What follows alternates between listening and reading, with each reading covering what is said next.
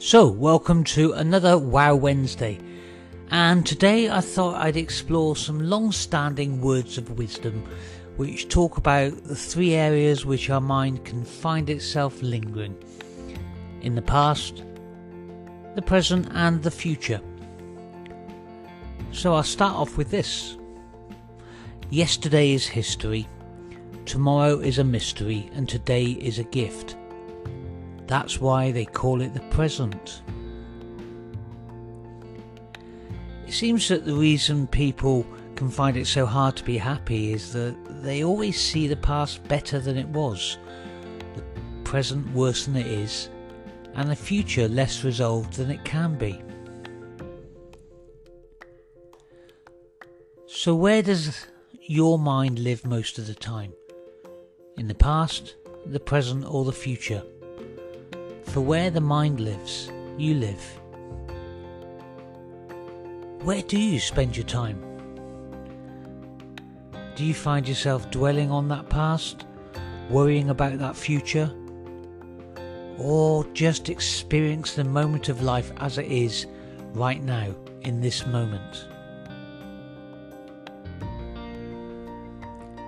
When we dwell on the past or project into the future, our mind generates a story, created with the aid of memories and imagination, and then attach feelings to it. Our minds create images, and we create that little movie inside our heads. So should we look back over our shoulder, or should we just keep looking forward? Our memory seems able to recall events and experiences from the past, but not every living moment of that past. But rather we remember those more significant moments from the past. They may be highs, they may be lows, good or bad experiences, but with those memories, an image is created, which becomes blurred through time. And bear in mind, even the original event was only our perception of it at that time, cited through our own filters and biases. And the more we dwell on it, then the more we fill in any gaps in our recollections with pieces of other memories, and even pieces of the present. And the more we attach and build feelings to them. And our perception of those experiences contribute to shaping us now. And that view when we project ourselves into the future too. Shaping decisions, shaping our viewpoint. It's shaping you. Author William Faulkner said, "The past is never dead. It's not even past." The past is always with you because it's a part of you. It's part of what makes you the person you are today. I mean, it's shaped you so far, and as we live each day, then it will continue to shape us. For today was yesterday's future and will be tomorrow's past. As your memory recounts the past, it conveys the story it created to you.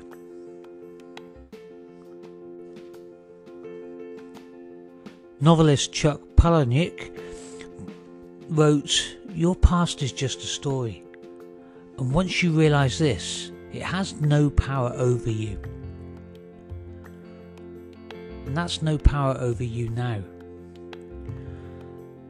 And writer Alan Moore adds, "The past can't hurt you anymore, not unless you let it.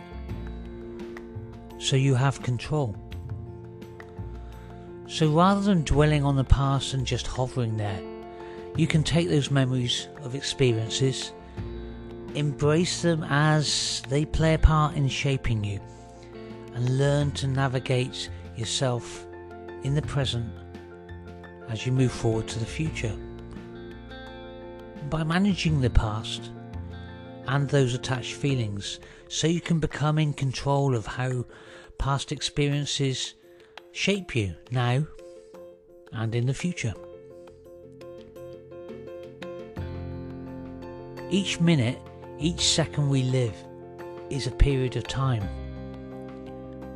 Time which your mind creates and then documents as stories of the past and of the future.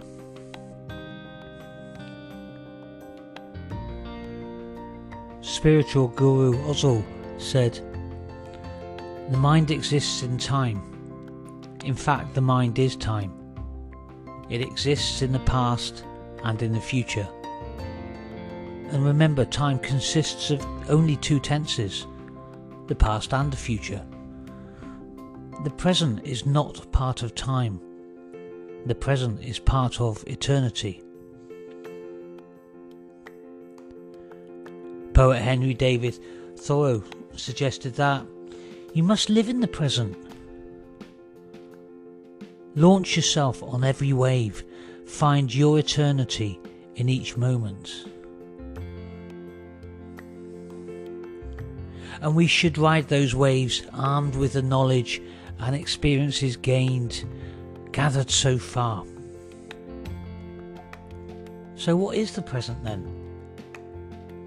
Well, Frank Lloyd Wright describes it as, the present is the ever-moving shadow that divides yesterday from tomorrow. And in that lies hope.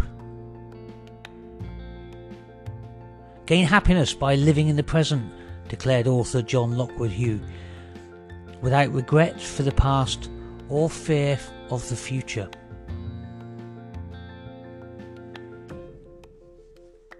And by doing this, then you are alive, because life is happening to you right now. Playwright Tennessee Williams pointed out, life is all memory, except for the one present moment that goes by so quickly you hardly catch it going. So catch that present moment. And remember those stories, those movies that you create in your mind?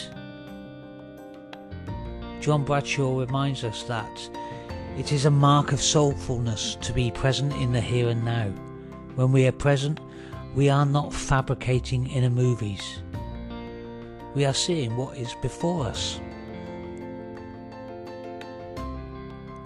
And with that awareness, then you can absorb the experience of the moment to give and to gain the most from it.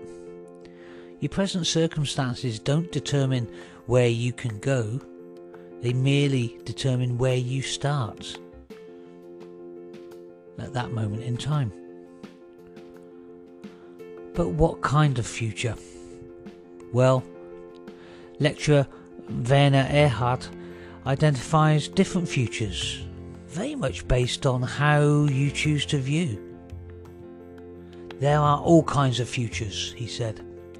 There is a hoped-for future, there is a feared future, there is a predictable future, and there is an unimagined future.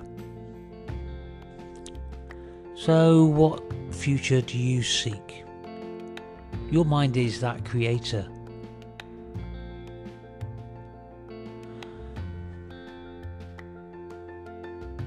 Always remember that the future comes one day at a time, declared American statesman Dean Acheson. And with that, each day brings a new start.